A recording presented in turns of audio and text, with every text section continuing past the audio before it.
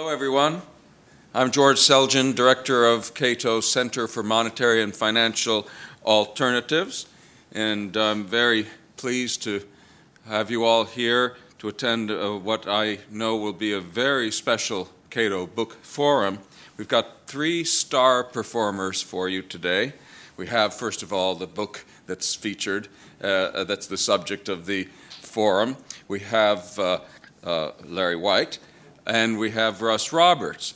I think that all 3 of them are going to give us a very nice book forum. The book, Renewing the Search for a Monetary Constitution, is actually a reprisal of an earlier book that was edited by Leland Yeager back in 1962. Yeager charged a group of economists to come up with ideas for a monetary constitution, and he specifically told them that they should, quote, take the broadest possible view without worry about political practicality or about possible accusations of extremism. So there. And it's a fascinating volume, the 62 volume. This one, of course, is taking up the same charge once again, and Larry is one of the editors of this volume as well as a contributor to the volume as well. Larry has described himself in the past as a minor pre-Selginian. This is not entirely accurate. The last time I introduced Larry at an event, I inadvertently said that he was the author of The Theory of Free Banking, which is actually my book. I fear that was inadvertently a more accurate description of the relationship between Larry and myself. We've long been colleagues, but he was also my mentor at New York University.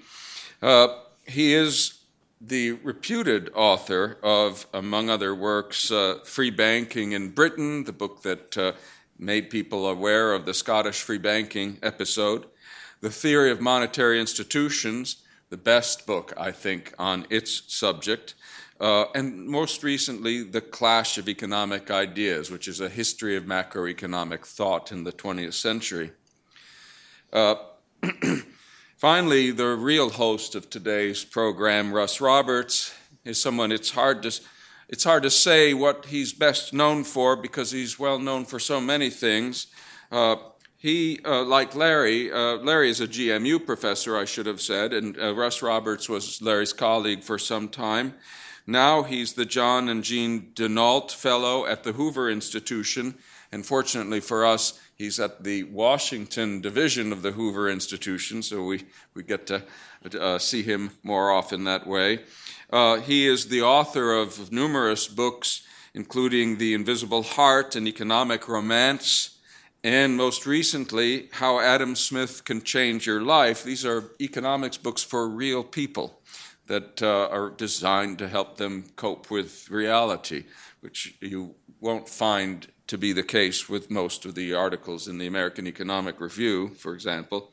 But finally, Russ is the host of Econ Talk, a weekly podcast featuring one-on-one discussions between Russ and usually pretty well-known economists. It was started in 2006, and I understand it's fast approaching its 450th episode.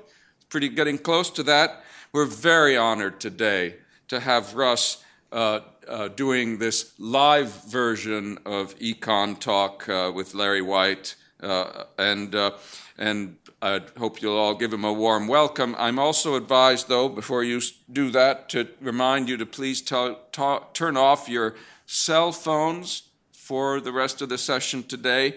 After Russ conducts his interview with Larry, there'll be time for question and answers, and then, of course, we'll have lunch after that. So, without further ado, Russ Roberts.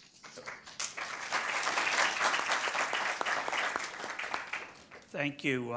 Thank you, George. It's great to be here, Cato. I'm curious how many people here are regular listeners to Econ Talk. Raise your hand. So that's a very nice crowd. I appreciate that. I'm always trying to get more, so please help me spread the word. You are my marketing department. And I appreciate you coming out for this live recording, and very grateful to Cato for hosting it. So here we go. Today is February 25th, 2015, and my guest is Larry White of George Mason University and a senior fellow at the Cato Institute. Our topic today is whether we should have a monetary constitution, a set of rules governing government's role in supplying money, along with what those rules might be.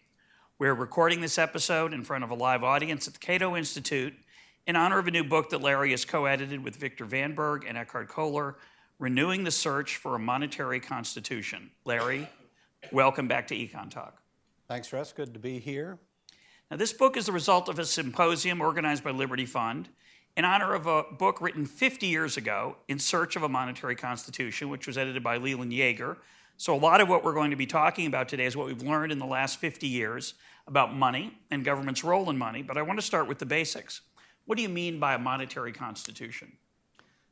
Well, that's one of the issues we debate in the volume, but you can think of a monetary constitution as a set of rules that govern the creation of money, in particular by the government. So you can either think of it as a set of prescriptions that say what the government may not do to interfere with the monetary system, or you can think of it as empowering the government.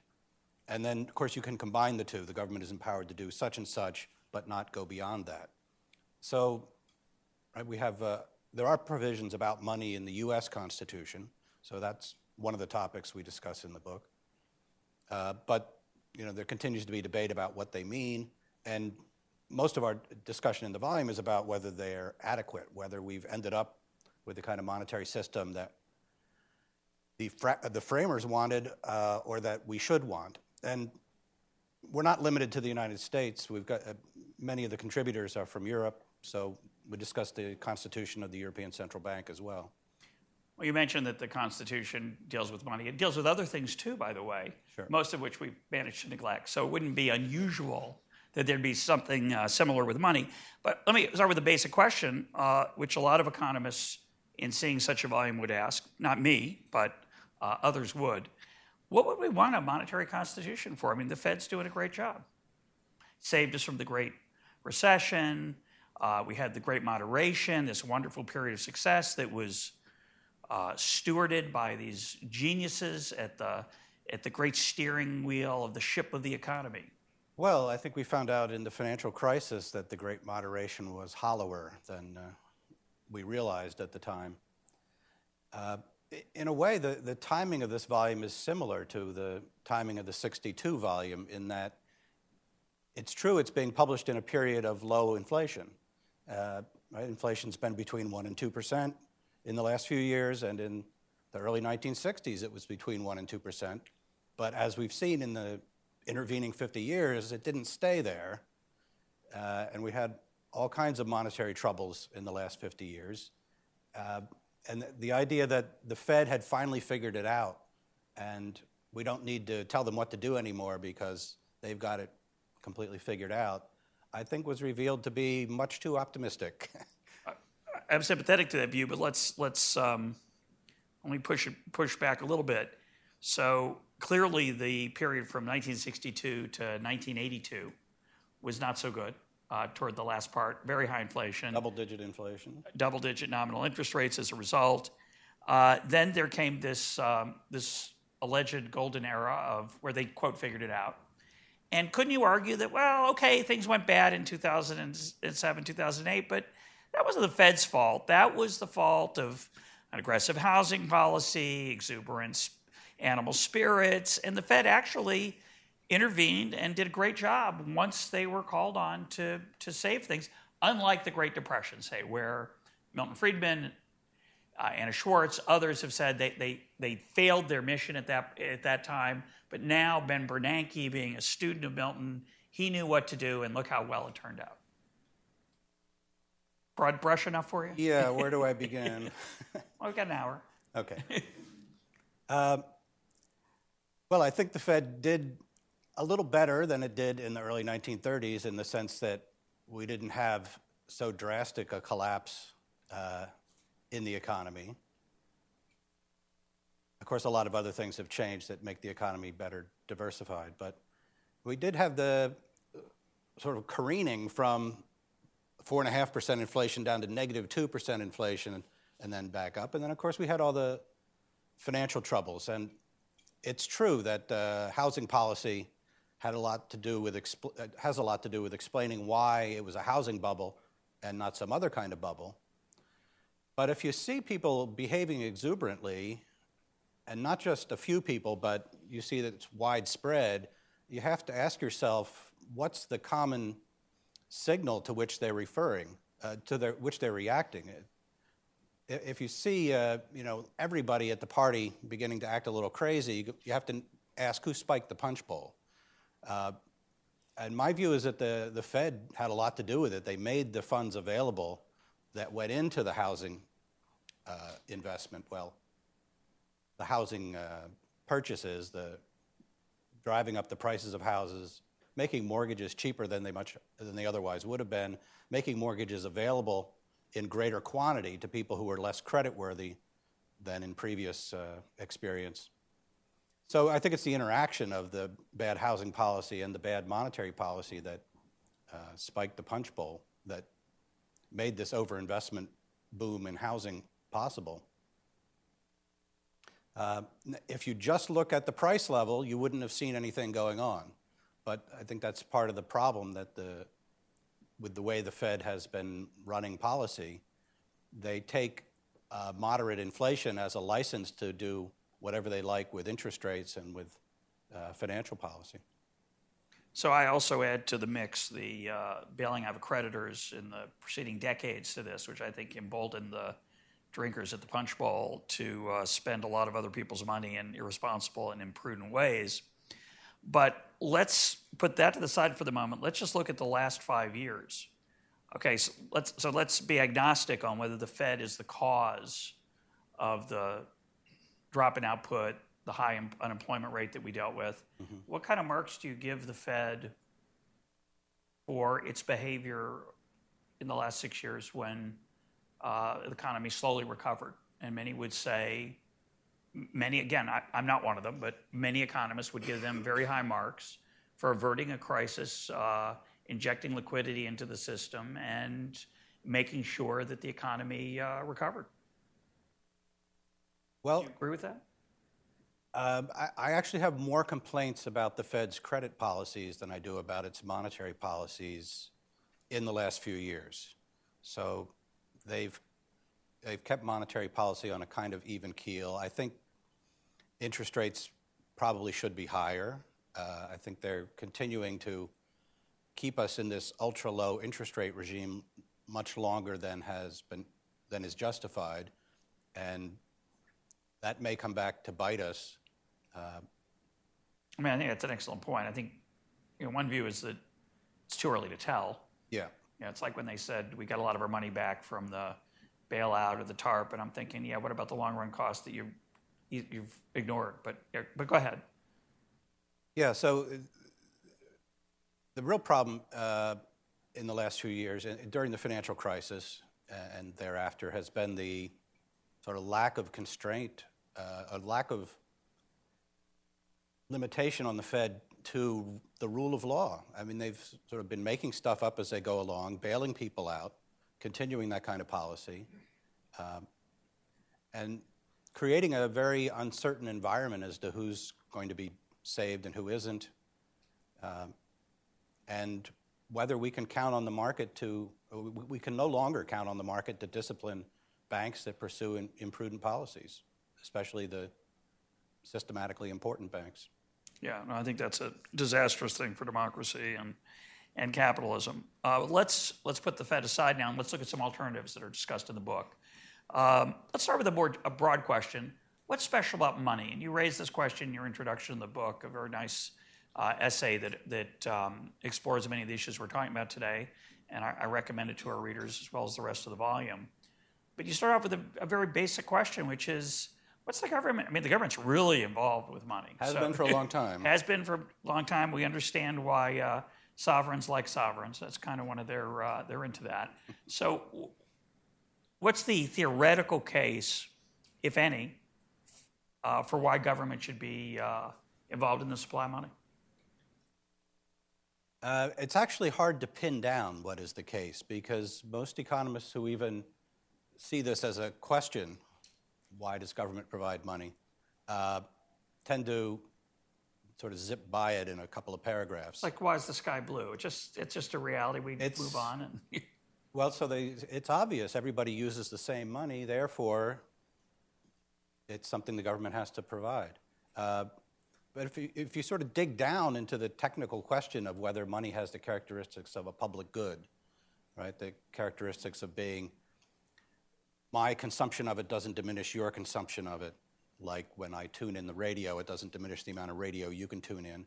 That doesn't apply to money. The money in my pocket is not in your pocket. You're using the public good here as a technical term that economists use for special.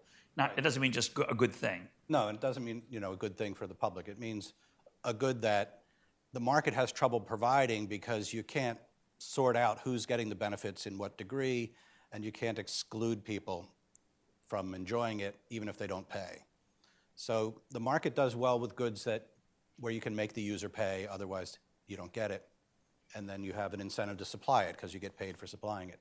So the claim is that money is different from that, but it's hard to see it. I mean, as I said, the money in my pocket's not in yours, so banking is... Could be, though. Banking has been private for a long time. Well, before that, coins, same story. The coins in my pocket are not in your pocket.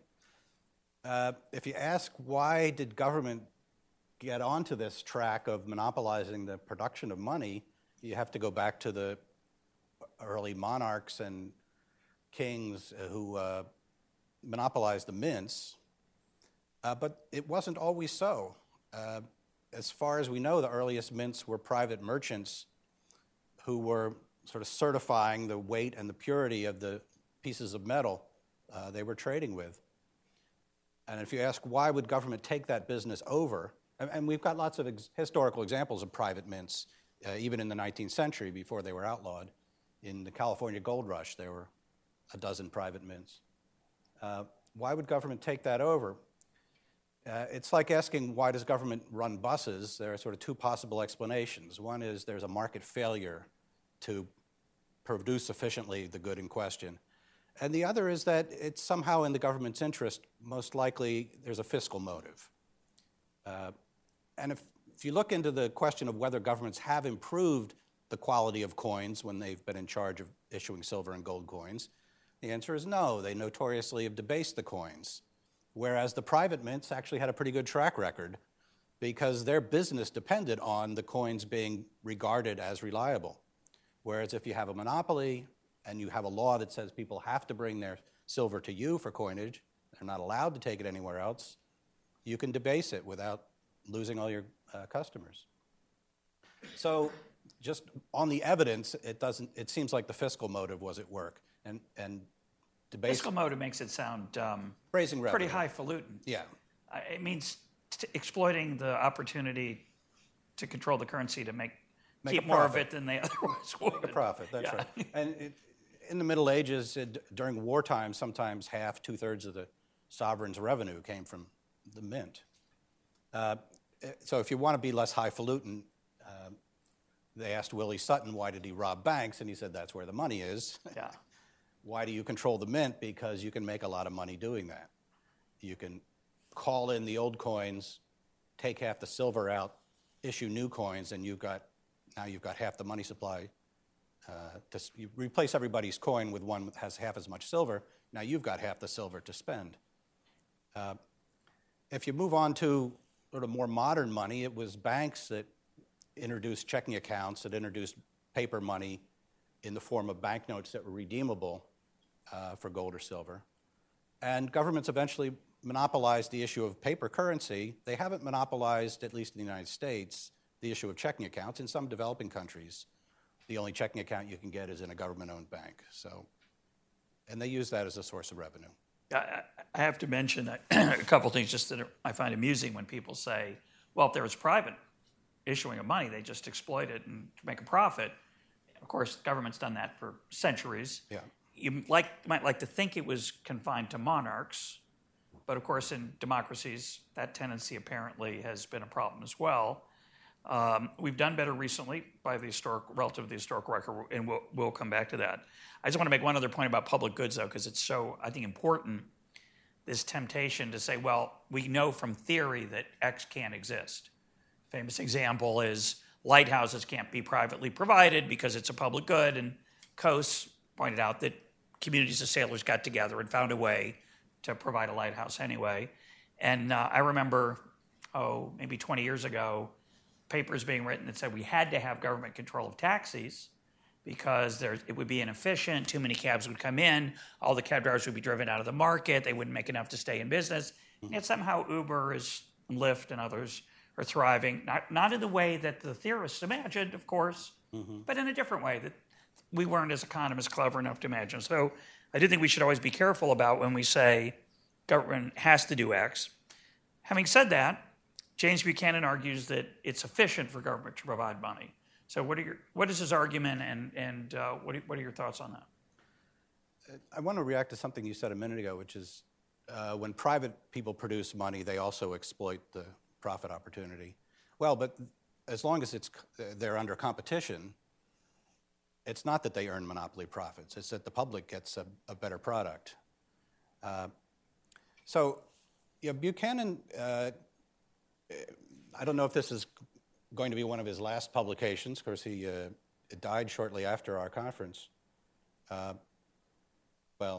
months after our conference. This may be one of his last papers.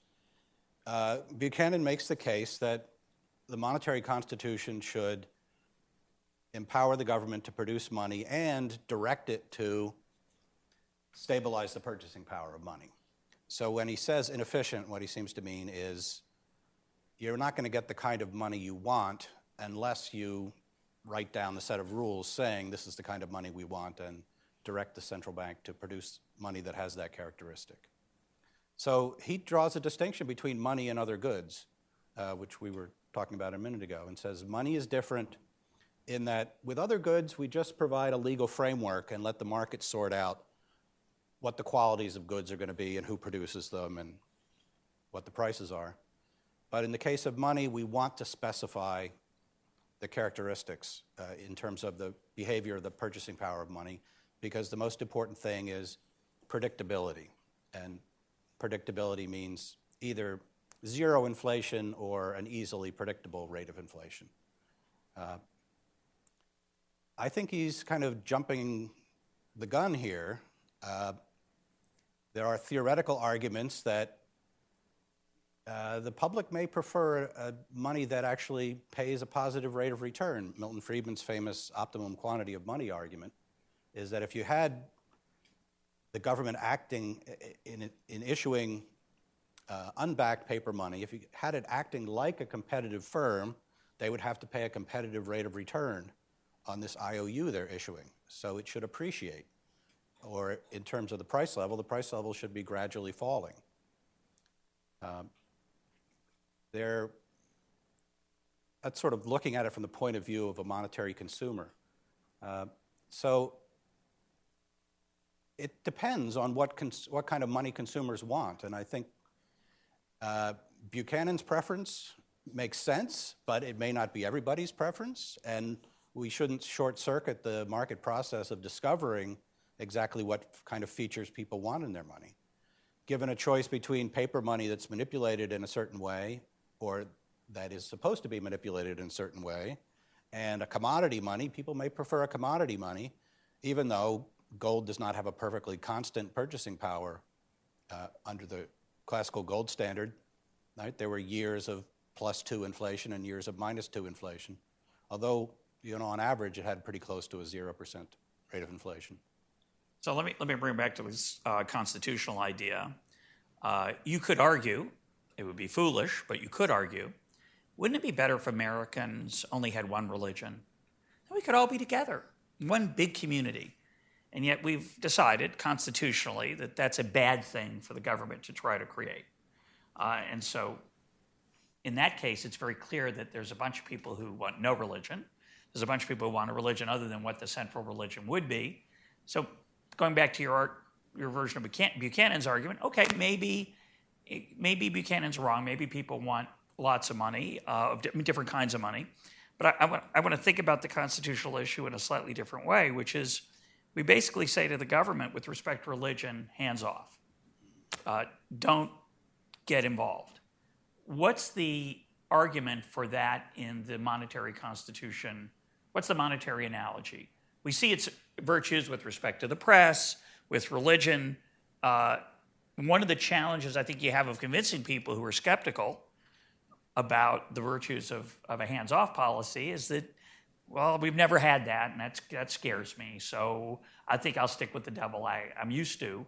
But make the case for why that particular proscribed role for a constitution would be a good idea. So I don't want to make the argument that if we left it to the market, everybody could have their own kind of money. Well, they could, but everybody would have their own kind of money, and you'd have, hundreds of different competing monetary standards in the same economy. I don't expect that. All the historical evidence suggests that there are reasons of convenience to converge on a common monetary standard. But the question is, which monetary standard should it be? What that would mean for a monetary constitution, a sort of hands-off policy, would be have the usual rule of law, property rights, contract enforcement, have those kind of things apply to monetary contracts, have the ordinary rules of business law apply to banks, but don't have special discriminatory laws that hamper banks or that favor certain banks. For a long time, we weakened the U.S. banking system by restricting banks, say, from branching across state lines.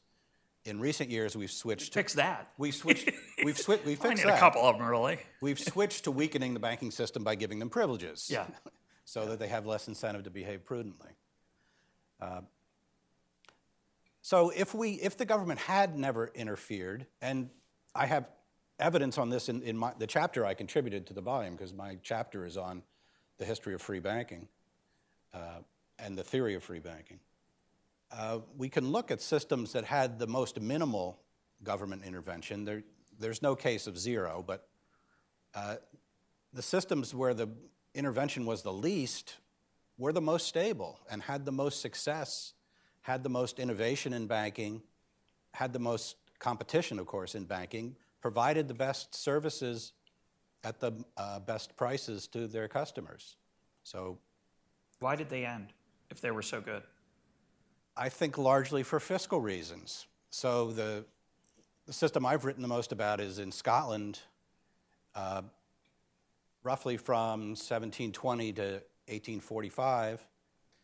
But in 1845, the British government, because Scotland was part of the United Kingdom now, decided to sort of amalgamate all the banking rules between the rest of the United Kingdom and Scotland, which up till then had had sort of separate set of banking rules. Basically for the benefit of the Bank of England, which was the monopolist in London, that was lending money to the British government. So the wider the circulation of Bank of England notes, the more it can lend to the government. And there seems to have been some concern about Scotland being a kind of embarrassing example of how the government doesn't need to intervene in the banking system. But anyway, if you look at that case, if you look at other cases, I think the pattern is pretty clear that the least restricted systems are the ones that performed best from the point of view of the average user of money. And those were systems that were on gold or silver standards. And there doesn't seem to have been any great dissatisfaction with that. There were proposals by some economists to try to have a system that was even more stable in purchasing power. But in retrospect, the variations in the purchasing power of the dollar under the classical gold standard were trivial compared to what it's been under the post-gold standard period, the fiat dollar standard. And Buchanan talks about predictability as an important feature of money, and I agree, more predictability is desirable. But if you look at the one practical fallout from the shift to a fiat dollar is that the predictability of the purchasing power of the dollar has gone down. It's true that in the last few years, inflation has been fairly low and steady, but nobody can count on that continuing, and so nobody's willing to buy 50-year bonds under today's monetary standard the way they were under the gold standard, because they can't predict what the dollar is going to be worth 20, 30, 50 years from now. Explain what fiat money is. So fiat money is money that's not backed by gold or silver or any commodity. It's just issued by the decree. Fiat is a technical term meaning a decree, by the decree of the government. So the government says this is money. And if you read the fine print on your dollar bill, it says this is legal tender for all debts public and private, which means this will pay any debt denominated in dollars. If you've been paid with these pieces of paper, you can't go to court and say, I haven't been paid because when I made the contract, I was expecting to get gold. Too bad. If I make a contract that says I want gold, I can enforce that though, right? Or no? That remains or Bitcoin? That remains to be determined. It's actually a little bit up in the air. The availability of gold for ownership by U.S. citizens, which was illegal for several decades, has been restored. So you can own gold. You can write contracts denominated in gold. The question is if the other party wants to pay them off in dollars, what the court will decide. I don't think we've had a clear ruling on that. So your example was, if we started from scratch with, say, free banking, we have some evidence that it might turn out okay. We're not at scratch. We're in the middle. That's right. So give me a possible route by which we could either reduce or eliminate the government's role in the issuing of currency. Right now, if I want to issue a currency that competes with the government, I guess it's iffy. It's not, because Bitcoin's out there. Yes, I did a paper for the Cato Monetary Conference a few years ago, which is in the Cato Journal, on 2 cases of people who tried to compete with the Federal Reserve in issuing money and were shut down by the federal government. The case of the Liberty Dollar, which was a silver coin and a silver-backed banknote. They didn't shut down the banknotes, but they came and raided the operation and confiscated all the coins they could find. This was a project by an entrepreneur. Well, it was a nonprofit project, but an entrepreneur named Bernard von Nothaus. He was convicted of... What was the crime? The crime was, there's a provision in the federal law dating back to the Civil War that makes it a crime to issue pieces of metal, well, or anything, that are intended to circulate as currency. He was also convicted of counterfeiting, as though his coins were identical to the U.S. coins, which was ridiculous. But he was recently sentenced after many years of delay, and his sentence is limited to probation and monitoring, so that was a relief. You got to keep an eye on a guy in case he starts printing up coins. But his business was shut down, and people who are owed money from that business has yet to be resolved. So the message was sent. And the other business was eGold. So eGold was a convenient dash gold. E-gold. Well, actually, there wasn't a dash in the trademarked name of it. eGold. eGold. So it was an online system for transferring ownership of gold. So it was like a bank where your account balances were in gold ounces, and you could transfer them to other people in the system, just like you can, go online and transfer dollars in our current system. And that was shut down for violating money laundering laws. So one way to come back to reopen the possibility of owning sound money for people is to eliminate these kind of legal barriers that prevent private entrepreneurs from trying to introduce some other kind of money. Now, I, a minute ago, talked about the convenience of being on the same monetary standard with everybody else. So I don't expect these kind of projects or Bitcoin to take off in a big way until the dollar starts to show much greater instability than it has at the moment. Because you've seen that in Latin American countries, high inflation, people dollarize themselves, so they use an external money. And in the extreme cases, the government tosses in the towel. So in Ecuador, they said, okay, nobody wants our currency anymore. Let's just stop issuing it and just have the dollar be our official monetary. The U.S. dollar. The U.S. dollar. So that's one way to get a sounder money, but So we don't want to go through that. So we should be rooting for inflation. No, we don't want to go encourage. through that. No, okay. But my question is, for example, I'm trying to think of analogies that would give people comfort.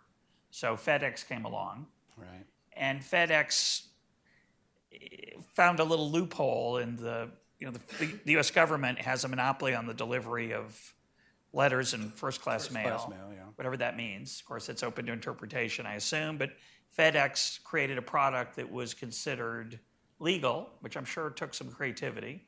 It was express delivery. Express delivery, overnight quick, which certainly was in contrast to its government competitor. And it turned out pretty well. The government could have shut them down. They could have changed the law. Yeah. Legislators could have responded, changed the legislation to prevent them. Courts could have ruled in favor of the post office monopoly. Correct, in which case there'd be no competitor. Or the government also could have said, hey, this is great. We can get out of this business. We'll do something else. They didn't. They've moved along in parallel. Other places have come along, DHL, UPS, et cetera, and UPS was already delivering packages, but express delivery became more diverse. What would be your ideal for how we would allow 1,000 flowers to bloom? Would you like to see the government just say anything goes? We're open to competition, or is it better to have the government out of the business entirely? Well, the first step would be to say it's open to anybody who wants to come along with a new idea. And so we repeal the law that makes it a crime to produce pieces of metal of whatever shape and design that are intended to circulate as money. We revise the money laundering laws and the know your customer restrictions so that there's a level playing field. What are know your customer restrictions? So know your customer is nobody's allowed to open an account or transfer money basically without revealing their identity to the institution that's doing the money transferring. So you can't have Swiss banks in the United States. You can't have numbered accounts. You can't have anonymity. That's right. That's to prevent criminals from... So if we were serious about that, we would want to withdraw $100 bills because that's actually the preferred medium of payment for criminals. Yeah, and there's been some serious talk about that actually, right? Because that would raise the cost, presumably, of transacting. You'd have to give out 520s. It'd be exhausting. But getting the government out of the business isn't actually a thorny question. As I've said, there's a great convenience in being on the same monetary standard. So it seems to me we can't just advocate for liberty of competition in money, but we also need to do something to write a constitution that constrains the existing monetary system or provides a path for winding it down. I mean, one way to wind it down would be to go back to a commodity standard. Right? We used to have a monetary system in the United States without a central bank. We could go back to that. It's pre-1913. Pre-1913. How was that possible? But it happened, didn't it? Well, we'd have to put a different monetary standard in the place of the Federal Reserve dollar. So a commodity standard is one option. People in the volume talk about other options. Instead of a single commodity like gold or silver, a multi-commodity basket is one possibility. Just freezing the supply of Federal Reserve liabilities so the Fed no longer has discretion to run a monetary policy is another possibility. But then there are sort of more status quo oriented or more moderate ideas discussed in the volume, like Scott Sumner's idea to give the Fed a set of instructions about monetary policy that eliminates its discretion. And that, of course, is an idea that goes back to Milton Friedman and before, that we would want the monetary rules rather than the discretion of monetary authorities. I want to come back to that, but I want to, since you brought up a commodity standard such as gold or silver or a basket of commodities, I want to talk about that.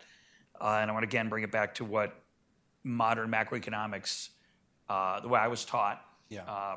I don't know if you were taught that way too, but there's a certain mythology. Perhaps some of it's true, perhaps none of it. You tell me. But there's a certain idea that, well, before 1913, before there was a central bank to conduct monetary policy, the economy was struck now and then by the whims and winds of gold supply, animal spirits, et cetera. And there was no way to counter those with monetary policy because there was no central bank.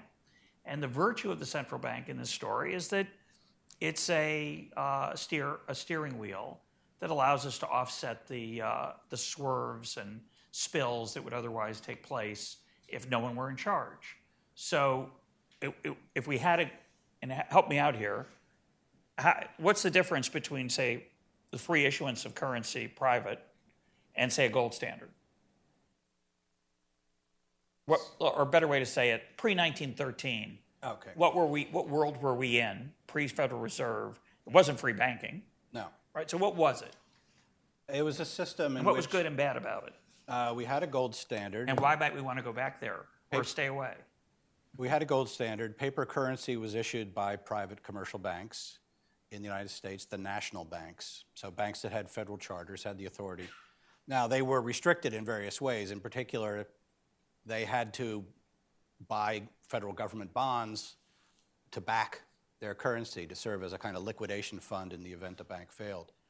And there you see the fiscal motive pretty clearly at work. This was a Civil War measure. How do we get somebody to lend us money? The Union government says, we'll have the banks have to buy our bonds if they want to issue banknotes. So that was the arrangement. A sort of better model would be a freer banking system like Canada at the same period.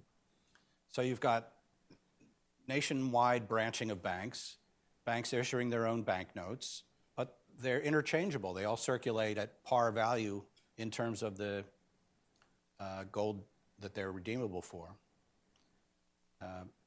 So that's a system in which the quantity of money in the economy as a whole is ultimately governed by the international gold standard, the famous price specie flow mechanism, which says that if your price level gets higher than the world price level, your citizens will start buying imports. That'll make money flow out. That'll make your money supply shrink. That'll make your price level come back down to the world level. And then it will stop. You'll reach an equilibrium. So it was a kind of self-regulating system. So in that world... Now, recreating that in a world without an international gold standard, that's a real problem. But in that world, if there were a lot of recessions, just like now there are recessions, the government just kind of twiddled its thumbs, I guess, right?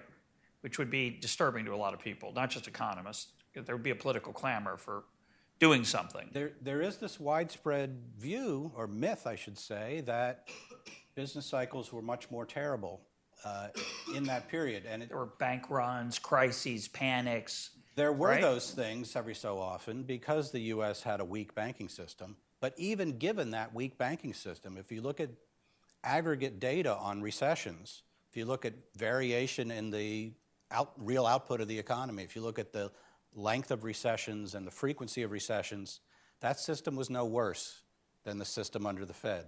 And George Selgin and Bill Lestraps and I have an article setting forth that evidence, mostly drawn from the work of other people who are not, talking about free banking, like not crazy people Christine like you. Romer. That's right. Exactly.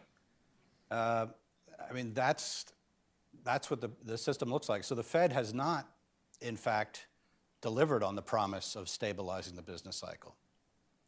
Of course, you could argue. Maybe it could. Yeah, or just but need to learn more. We need to learn more. Or you could argue that the world as we know it is. I think this is still plugged in. That's good. The world as we know it is more complicated, more prone to business cycles, globalization. Who knows? There could be other arguments besides just the monetary framework that we're talking about. Being more diversified actually works against business cycles. I understand. We had agricultural shocks in the 19th century. Locusts could cause a recession. Yeah, I guess that's true.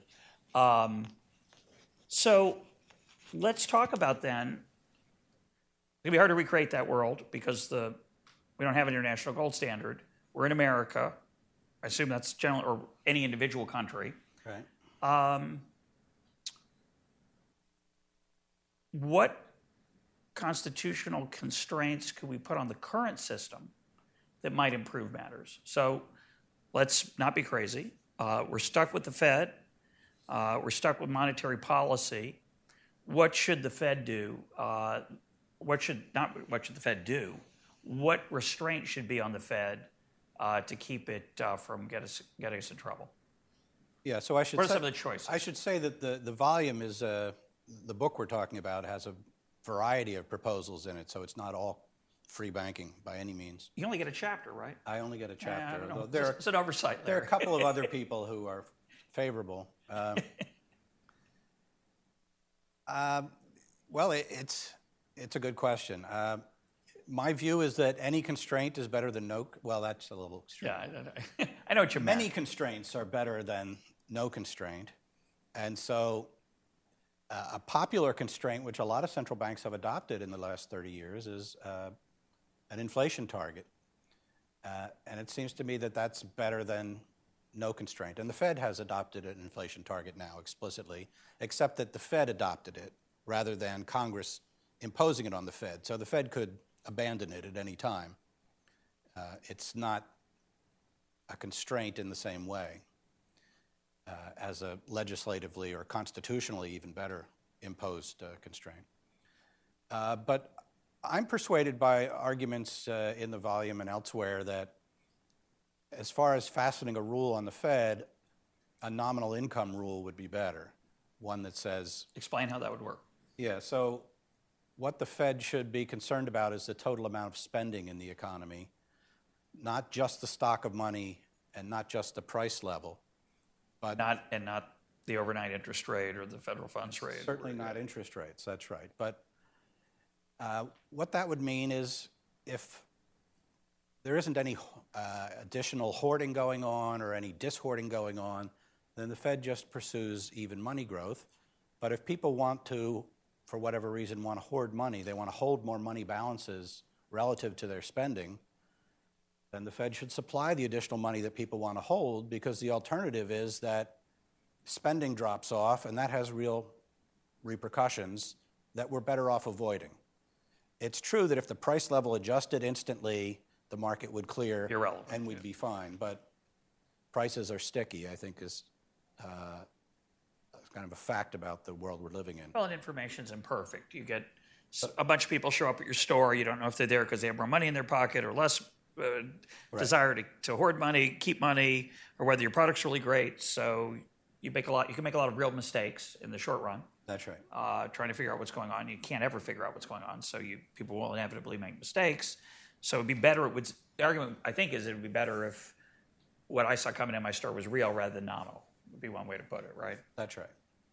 And actually stabilizing nominal income is a better way of reducing that signaling problem that people have, that sellers of goods have, than stabilizing the price level. So some people who want to stabilize the price level will acknowledge this in the case of an adverse supply shock. So there's an oil price rise, let's say, and the U.S. is an oil importing country. The price of oil goes up, the price of gasoline goes up, the price of things made with oil go up. If you want to stabilize the price level, you have to push other prices down so that the average level of prices doesn't rise. But the rise in the price of things made with oil is providing information. It's not clear why you want to sort of cloud that information by pushing other prices down, because that means a tight monetary policy, tighter than people expected. At least in the short run. So you're hitting the economy with a double whammy. It's got a real shock, and now it's got a monetary shock on top of that, both of them negative. And some people who favor a stable price level will say, okay, yeah, we grant it in that case. But then they should also grant it in the other case. If you have an increase in the productivity of the economy, either a positive supply shock or improvements in technology, improvements in labor productivity, or total factor productivity, you should let the prices of those particular goods that are now being produced more cheaply Let those prices fall. Don't try to offset that by raising other prices. Or isn't that going to happen naturally? I mean, if an oil price shock doesn't cause inflation, the Fed wouldn't have to do anything. Or are you talking about in the short run when the signals are confused, right? Yeah, so those prices are going to fall. The Fed doesn't have to drive down the other prices. They're going to go down anyway on their own, right? Oh, eventually they'll go down on their own if people are spending more on oil. Yeah. Depends on the elasticity of demand for oil. Yeah. But if they're spending more on oil, right, they'll be spending less on other things. So the Fed wouldn't intervene there. To me, the issue is just measuring price indices accurately in a time where we're blessed to live, where quality's changing every day. So that Every day, almost, the world's getting better, and the products are getting better. And so assessing what's actually happening to the overall price level seems to me to be much more difficult than it was 25, 50 years ago when the economy was much more static. So to me, the question is given that uncertainty, that measurement uncertainty, is nominal GDP targeting, is that going to be better? I'm not sure. I'm not sure it makes any. I'm not sure that really gets around that. Yeah, it actually is easier on that score because you don't need to know the right price index to do it. You don't need to, but the question is, are you doing the right thing? Yeah, I think for the reasons we talked about earlier, but it is a problem if you want to stabilize a price level that you have to take account of quality changes, and that's difficult. Right? There are all kinds of, as you've been saying, quality changes that goods experience. So if it's a simple thing like your tire lasts 60,000 miles instead of 40,000 miles, you can make an adjustment. But what if it gives you a better ride? Yeah. How do you adjust for that? What if it has a microwave oven in it? Well, it's while you're driving along, and then how do you weight that? Yeah. So some people are under the misapprehension that it's harder to stabilize or to target nominal income because it's the product of real income and the price level. But that's actually not how it works. First, the statistical authorities gather information on nominal income, and then they derive real income by dividing by a price level, which they also have which to they derive. have to construct. Correct. By going out with clipboards and writing down prices and then trying to make adjustments for quality changes. So you save yourself that trouble if you're just looking at total spending. Before we go on talking about the Fed, I just want to make sure we get this question in, which is the independence of the Fed is a popular conversational topic here in Washington these days, and I always find this moderately amusing. Should I, the idea that the Fed, there's this fear that, oh my gosh, the Fed's going to have like these kind of constraints. It'll be politicized perhaps. And it seems to me it's perhaps the most important political and politicized institution in America. You want to say something about that? Well, I recall Ben Bernanke making joint press conference appearances with Secretary of the Treasury, Hank Paulson. So I think that that ship has kind of sailed, where the Fed says, "Oh no, we're pure and chaste on this political influence question." Mark Calabria from Cato Institute wrote a piece recently saying, "Look, independence for the central bank means independence from the executive branch. Right? They're not supposed to take instructions from the president or the Secretary of the Treasury, which is what we've seen a gross violation of in recent years. It's impossible for the Fed to be independent of Congress. Congress wrote their statute. They can revise it. They revised it most recently in the Dodd-Frank Act. So it's true we don't want Congress sort of backseat driving monetary policy on a week-by-week basis. But calling for the Fed to account for its actions to Congress is not a violation of the kind of independence that matters for monetary policy." Yeah, it seems one of the strangest things you could possibly imagine, this idea that, it's a nice fantasy for economists. We're so brilliant and so have such high integrity that you can just put us over here in this black box and we'll work all the levers and turn all the dials to make sure that the economy does great. and we never go to cocktail parties, we never get called down to Pennsylvania Avenue, et cetera, et cetera, et cetera. It's all just a bunch of devoted technocrats working on their craft, and that seems to me to be And when we have a press conference to describe what we've done, we'll describe it in the most neutral, uncolored terms. We'll Yes. be completely frank and honest about our success record. Yeah, so that whole thing, to me, it strikes me that it'd be better to be open and transparent about the political nature of the Fed, where accountability, usually in a democracy, is a good idea, even if it's accountable to something as strange as Congress. But accountable to something would seem to be a good idea. So the most shocking thing to me, we had a partial audit of the Fed coming out of the Dodd-Frank Act, but even then we didn't learn until there was a Freedom of Information Act suit against the Fed from Bloomberg News that we learned that during the financial crisis, the Federal Reserve Bank of New York had a line of credit ready for Bank of America and another one ready for Citibank in the event they should need it, right? Something that no other bank got. This should be public knowledge. Yeah. I mean, this should not be the Fed's call. We're sort of beyond monetary policy here. This is a credit policy. But yeah, when the Fed claims independence, it's ridiculous to claim it for some things that aren't even monetary policy, that are credit allocation policies. Well, they have a lot of responsibilities. They have a lot to take care of. Let's talk about another possible way we might restrain the Fed that gets talked about, which is the Taylor Rule. So the Taylor Rule evolved as a description of what the Fed did during a time when when the economy was doing well. And since people believe that those two are related, Right. They concluded that maybe this would be a good rule. What are your thoughts on the Taylor Rule as a possible constitutional constraint on the Fed? Well, I don't know if you have anything in the volume on it, so we might be going off that. some people allude to it, but there isn't a very deep discussion of the Taylor Rule. That's true, because it's hard to think of it in constitutional terms. Hard to think of an equation in the... Yeah, and you could.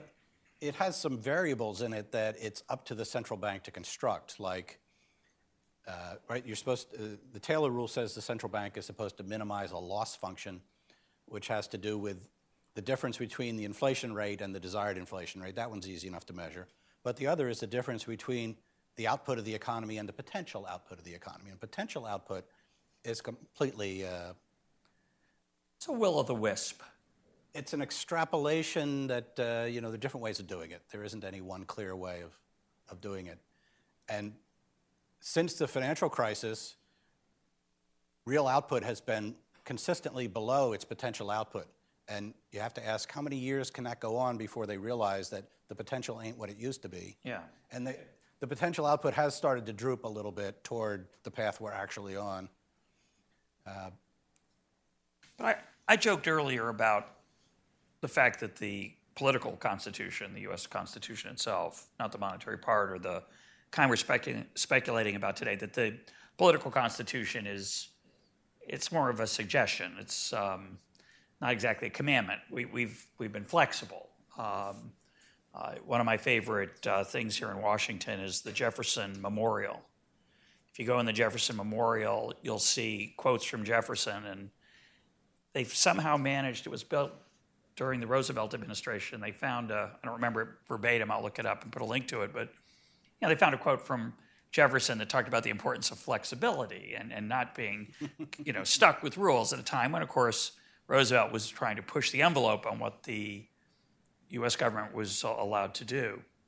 So one view says, this whole Constitution idea, although it's an interesting intellectual exercise, it's not really the issue, because the real issue is, what does the body politic really want from its monetary policy? And if the body politic wants inflation, or if a particular part of the body politic, the financial sector, has a lot of power and they get what they want, it's unlikely that a constitution will constrain what the Fed might do or what the world might do. So I just want to propose an alternative, which would be, and I hate to say it because I'm against this, but I think it's worth thinking about, which is we just have to pick the right person. George Stigler called this the Ralph Nader School of Regulation when I took his class. Ralph Nader says we have the wrong people running the regulations. The ones we have now, they're bad. They've been influenced by, they're corrupt, they've been influenced by political pressure, and they're just the wrong ones. We do the right ones, and then everything will turn out okay. It's imaginable that if you put, say, John Taylor as head of the Fed, which is a possibility, it's not like suggesting that I would be the head of the Fed, Larry.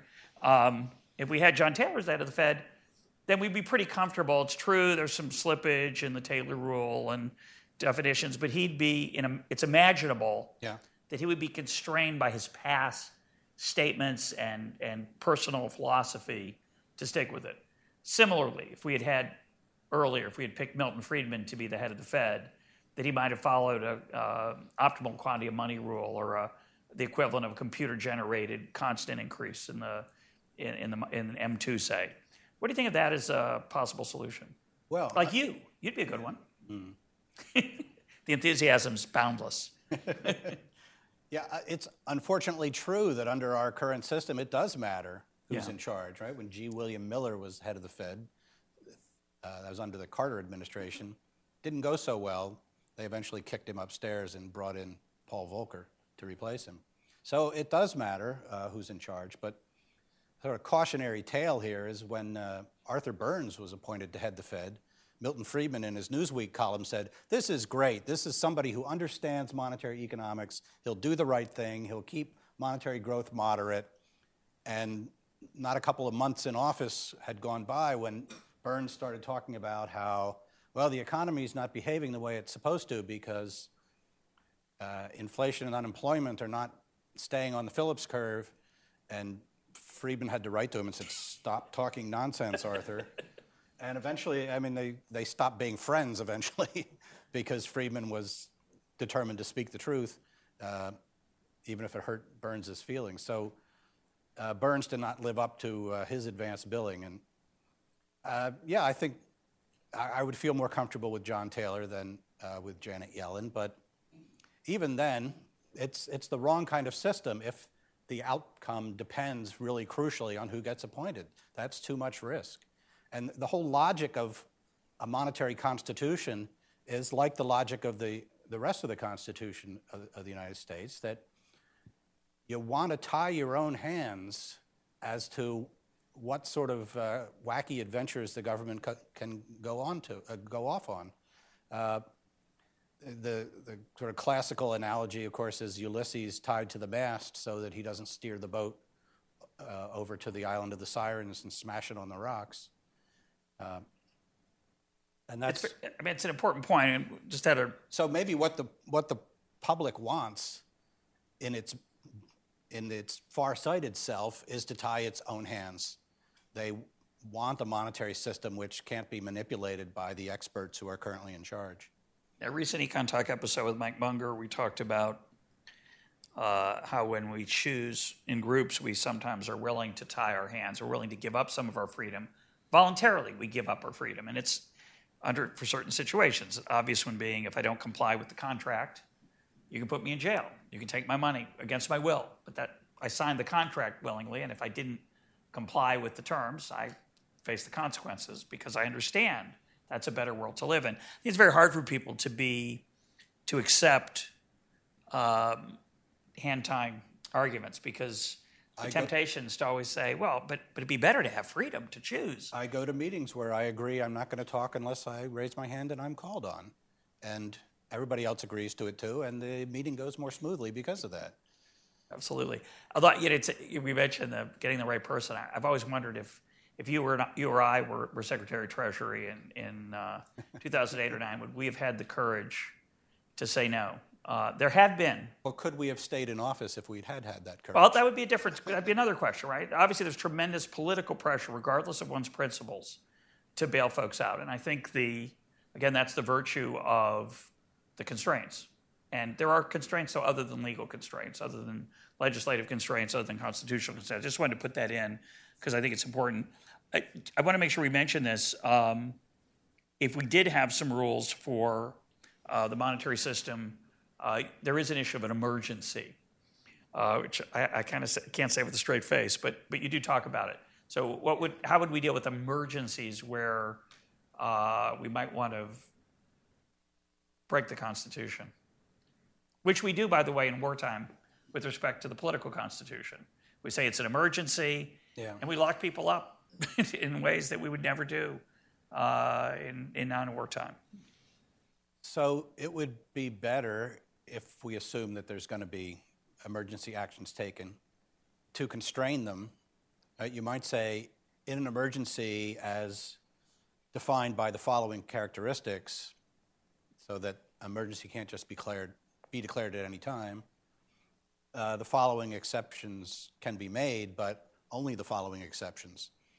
So the Dodd-Frank Act actually has a section that deals with that. Have you read the Dodd-Frank Act?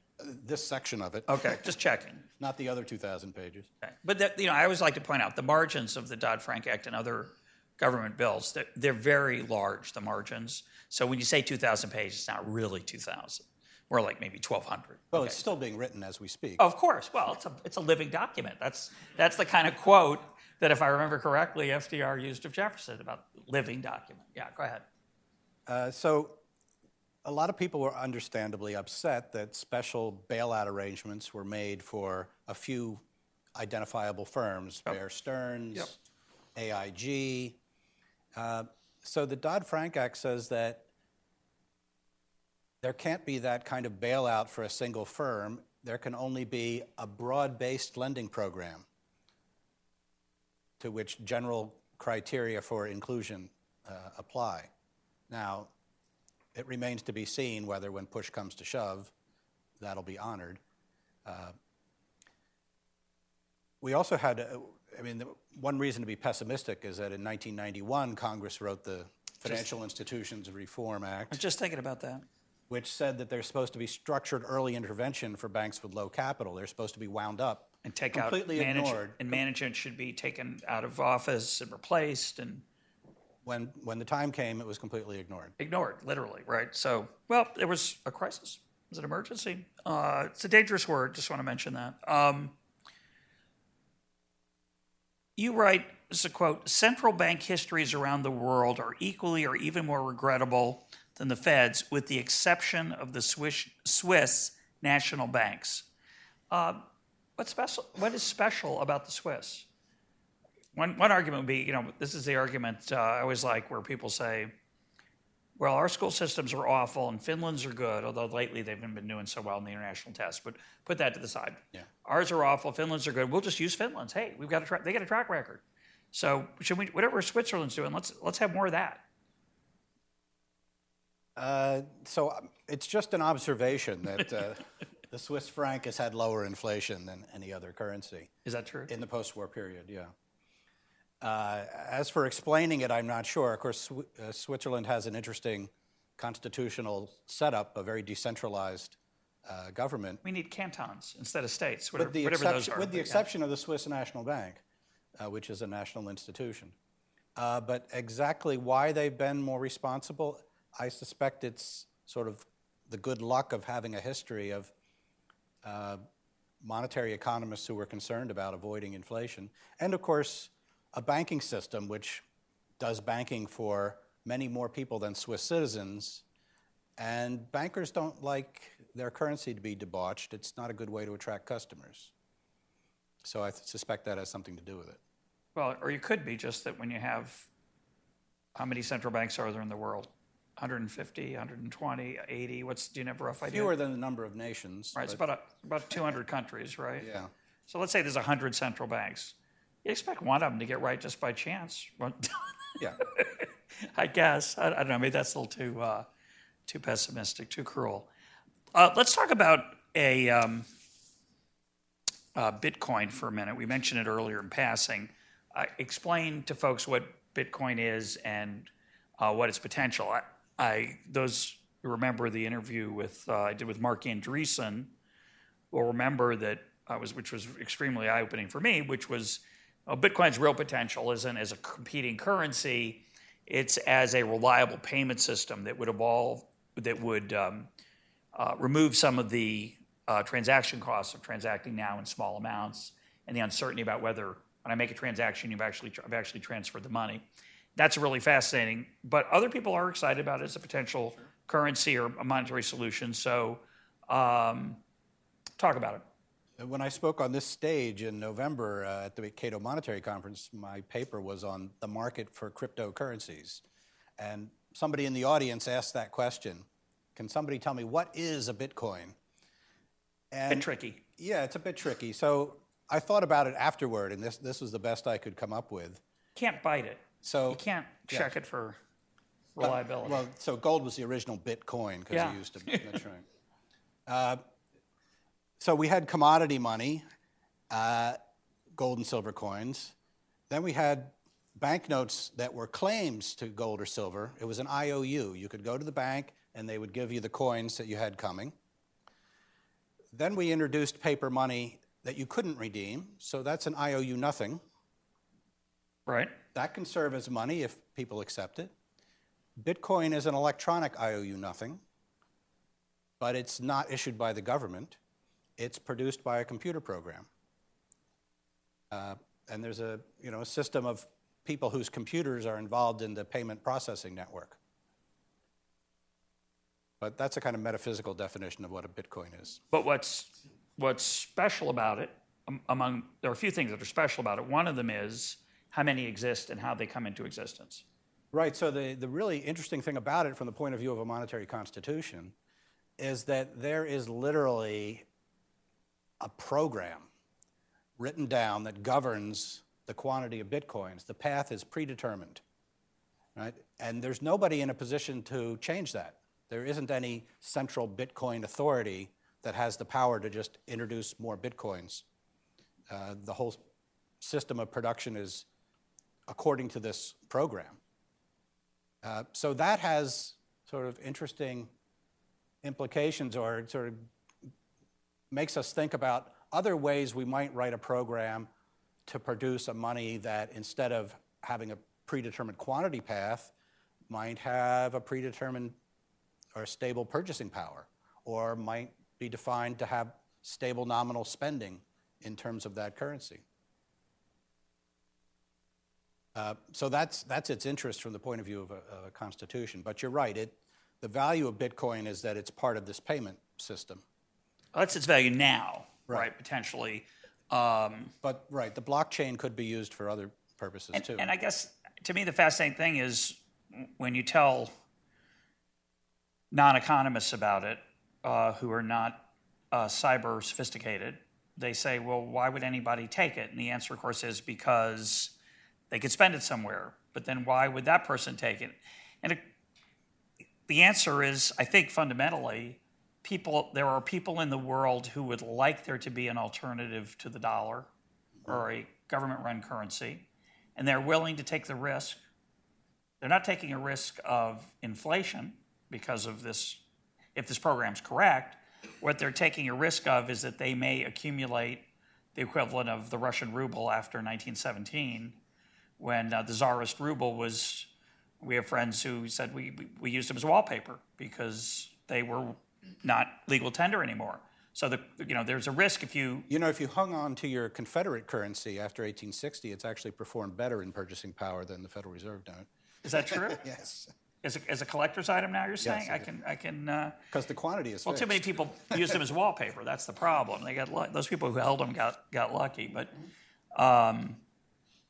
so I think there is among renegade folks, there is a desire to have an alternative, and they're therefore willing to take a chance. They might not put their life savings into it, but eventually, if enough people started to feel that way, we could get to a world of an alternative currency. Think there's any chance of that? I was going to agree with you that I think sort of the bedrock of the demand for Bitcoins is from people who are enthusiastic about the project of a non-government currency. It does have a problem, which is in getting more widely accepted as a medium of exchange for people to want to hold their checking account balances in Bitcoin, which is that the value is right now rather unstable. Yes, it is. Despite the claim that this smooth path of expansion. That's the quantity. Yeah. That's not the purchasing power. So if demand goes down, there's no place for it to be felt other than the price, because it's not going to be felt in the quantity. So that's a problem. Maybe if somebody introduces a cryptocurrency that has a more stable purchasing power, they can get that more widely accepted. As long as Bitcoin's purchasing power was appreciating, it wasn't a problem that it was bouncing around the path. But now that it's down, I think that's been a blow to trying to get it more widely accepted. Because there are a lot of entrepreneurs who are trying to introduce payment systems or consumer front ends to make it easy for merchants to take payment by Bitcoin. So you write, quote, Bitcoin is something else again, a transferable private unit with a positive value, unbacked by redeemability. Unlike Hayek's proposed unbacked private currencies, Bitcoin is guaranteed by clever programming to expand in nominal quantity only gradually along a known path. It is produced by decentralized mining rather than by any central issuer who could issue more at will. Because, and here's the key part I want you to talk about. Because its volume cannot be unexpectedly expanded. I'm going to read that again. Yeah. Because I butchered it.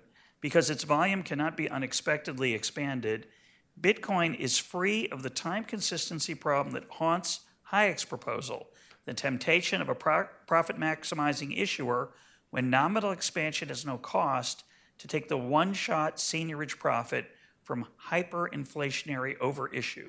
Explain that briefly. Okay, so one of the most interesting proposals in monetary regimes over the last 50 years was Friedrich Hayek's monograph, The Denationalization of Money,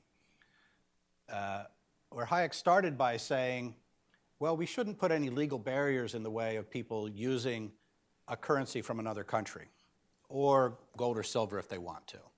So don't try to stop people from fleeing a bad currency into a good currency, and maybe that'll discipline the issuers of bad currency to stop being so bad. And then he revised it to say, why not let private firms enter this competition? And if we think about it, maybe the reason we've never seen private firms issuing an unbacked money is that it's been illegal. Now, I'm a little skeptical of that part. I think there's a reason why people would prefer a commodity money to an unbacked private money. And that's what I refer to in that last sentence, which is if you can, as a private issuer, can get people to accept a money which you have no obligation to buy back in terms of any underlying commodity or bundle of goods, you have no contractual commitment to keep its purchasing power stable. You're just promising that that's what you're going to do. Once people start to accept that, you make a profit with every additional unit you can issue, whether it's in note form or bank balance form.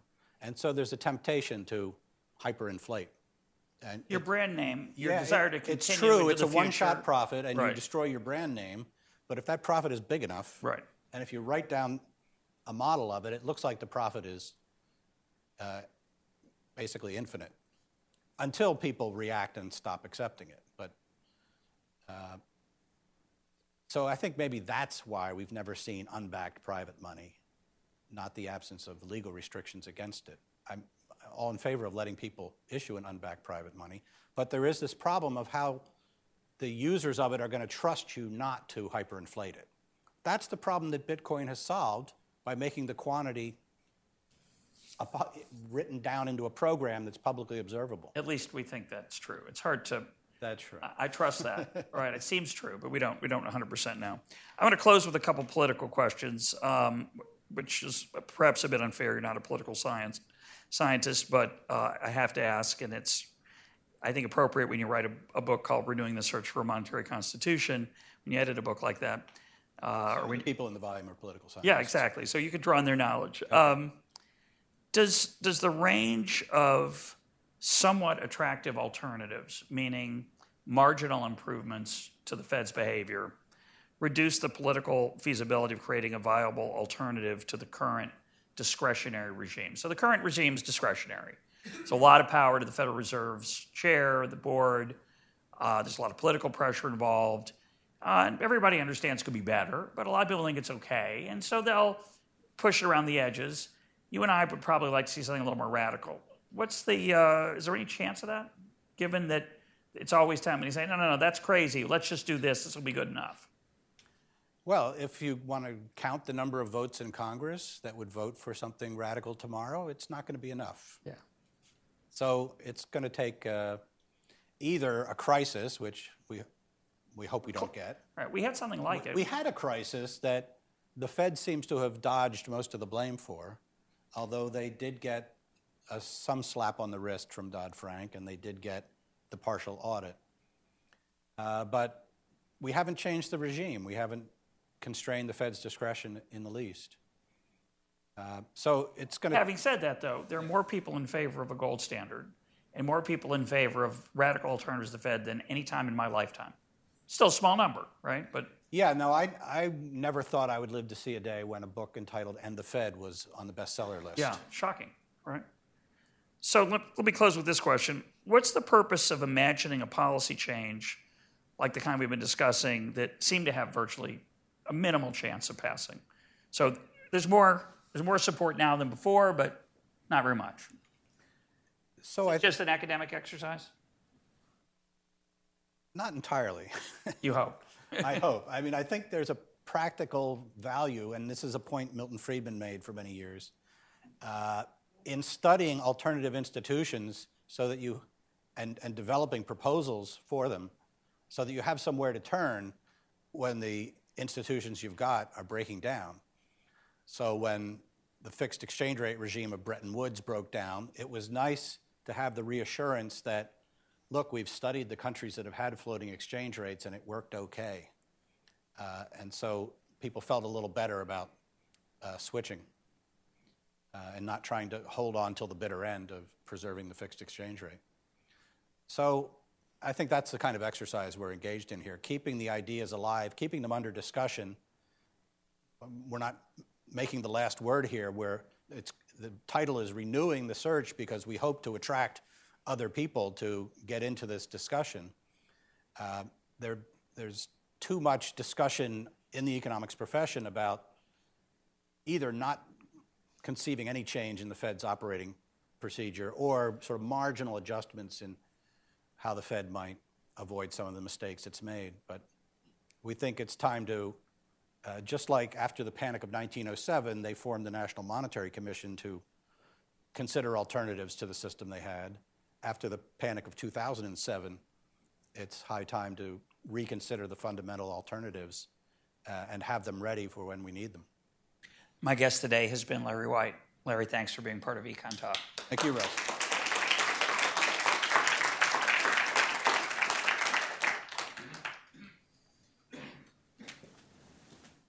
I couldn't help thinking, Russ, when you mentioned how during military emergencies we lock up people we wouldn't normally lock up.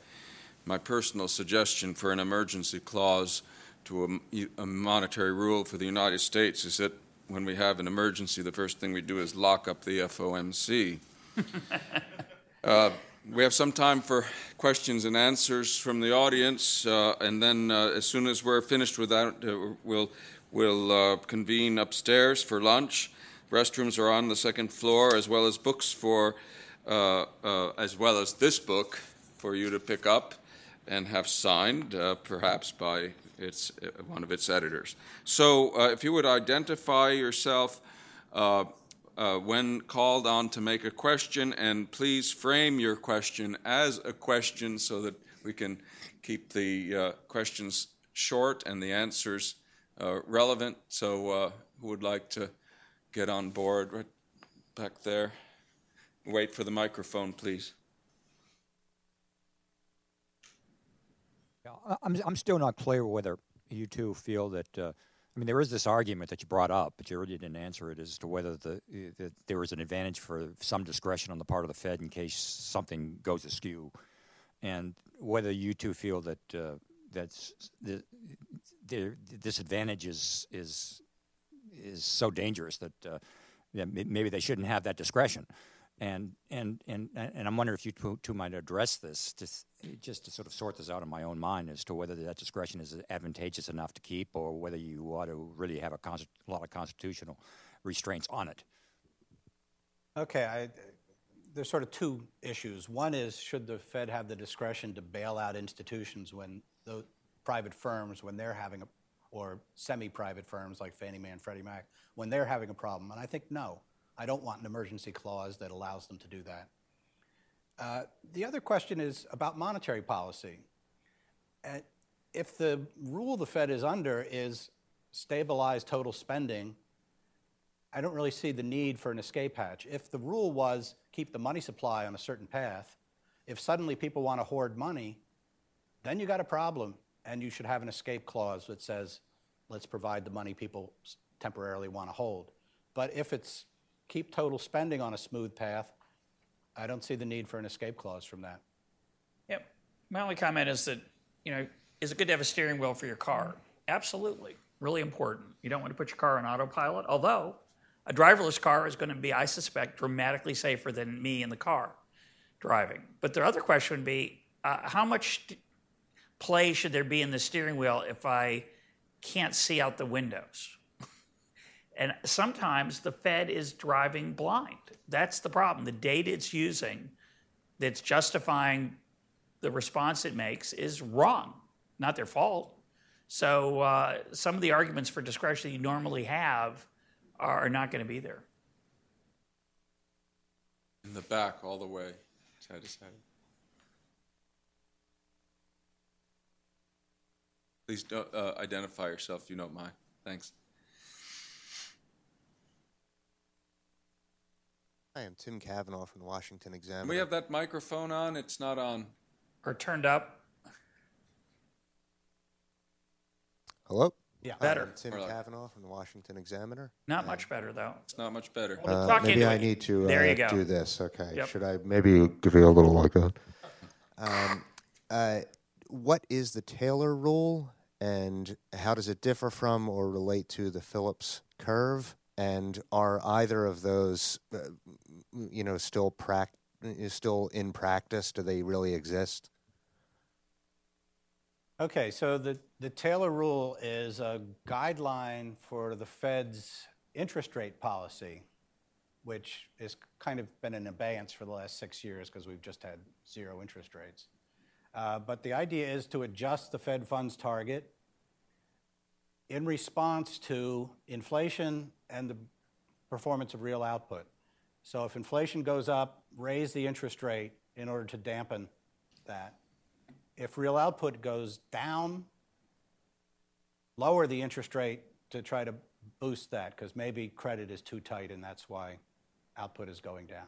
So and there's a specific it's a formula fixed relationship between the numbers changes and the responding interest rates. So it tells you how much quantitatively the Fed funds target should adjust in response to these data coming out of the economy. So when Taylor first wrote it down and estimated which parameters make it fit best, he was trying to describe the Fed's behavior under Greenspan. And then he said, well, that was a pretty good period. The housing bubble corresponded to a period in which the Fed was holding the Fed funds rate below what the Taylor rule was recommending. And look what happened. So Taylor has been pushing this as an explanation for why the economy went off track and recommending that if they get back to operating a Taylor rule, things would be more smooth. Is that with the Phillips curve? Oh, so the definition of the Phillips curve kind of changes from time to time, but the Phillips curve originally was a relationship between the unemployment rate and the inflation rate. And it seemed to have a stable characteristic, and the proposal was that the policymaker's job is to pick where you want to be on this combination of options. You want low inflation with high unemployment, or do you want high inflation with low unemployment? But those are your choices. Then in the 70s, we got high inflation and high unemployment, rising inflation and rising unemployment. That wasn't supposed to be able to happen. So that was the breakdown of the Phillips curve.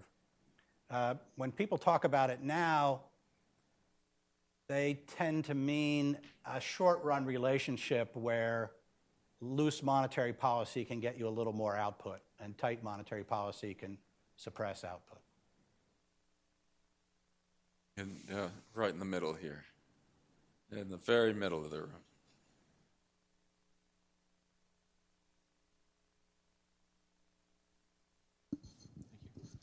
Hi, my name's Ted Gebhard. In various interviews that he has given, David Stockman has often claimed that the Fed's zero interest rate policy has led to massive mispricing of assets and prevents prices from doing their signaling function. What do you think about that? Yeah, I agree with that. I think the zero interest rate is lower than the market would produce if we can imagine a market without the Fed acting on the market. It's kind of hard for them not to act not to do anything, given that people are pricing bonds and expecting interest rates based on what they think the Fed is going to do. So anyway, but yeah, I think zero interest rate is lower than it ought to be. The Taylor rule also says that. And low interest rates means that when you discount future cash flows, you get a much bigger number than if you're discounting at any positive rate. So asset prices are higher than they otherwise would be. And so there's a potential for asset bubbles, as we saw during the earlier period when the price of mortgage-backed securities was higher than really was sustainable when we returned to more normal interest rates. So yeah, that's a danger. And there's an economist at the Bank for International Settlements, or he used to be, named William R. White, no relation, who's been writing a series of papers about this problem today. Right? The longer we have a zero interest rate policy, the more it's possible for bad investments to continue. And so when the correction comes, it's going to be painful. This gentleman.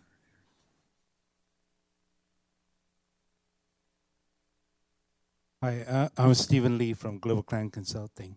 I'd like to check with you, for monetary constitution, should the focus be on setting bounds on monetary policy, or this is defining what an effective monetary system, or by that I mean this defining this what money is, and this is setting that as a base so that everything else can basically work on that. Because right now we kind of mix both of them in the discussion. Mm-hmm. When we talk about monetary policy, then we talk about definition of money. I think this we have to differentiate the two. Okay. If you have a monetary constitution that specifies gold or silver or any commodity money as the basic monetary unit, then you don't need a central bank. So you don't need rules telling the central bank what policy to pursue. Right? The rest of the money is issued by competing private firms, and the system regulates itself. If you switch to a fiat money system, where the dollar today is nothing but a unit of Federal Reserve, well, we call them liabilities, even though they're not payable, a unit of Federal Reserve liabilities, then you need to give instructions to the issuer of these liabilities about what policy to follow in issuing them. It doesn't need to be an interest rate policy. So the Taylor rule is a specification of an interest rate policy. An alternative is the McCallum rule, which is a specification about how the monetary base should behave. In some of Scott Sumner's proposals, there's a futures market, a prediction market in nominal income, which determines what the path of the monetary base should be. And so there's kind of an automatic feedback mechanism and no discretionary monetary policy. And the Fed's job is just to behave the way the market is telling it to behave. So there are different ways to specify the policy. But yes, if you have fiat money, then you need to have, in order to have it constitutionally constrained, something that tells you what the policy ought to be. I think we're out of time, actually. We're going to stop a little bit early because it's a later session than usual. But we can continue upstairs over lunch. You'll have time to ask some direct questions of both of our guests. And so let's thank them, though, right now for a great session.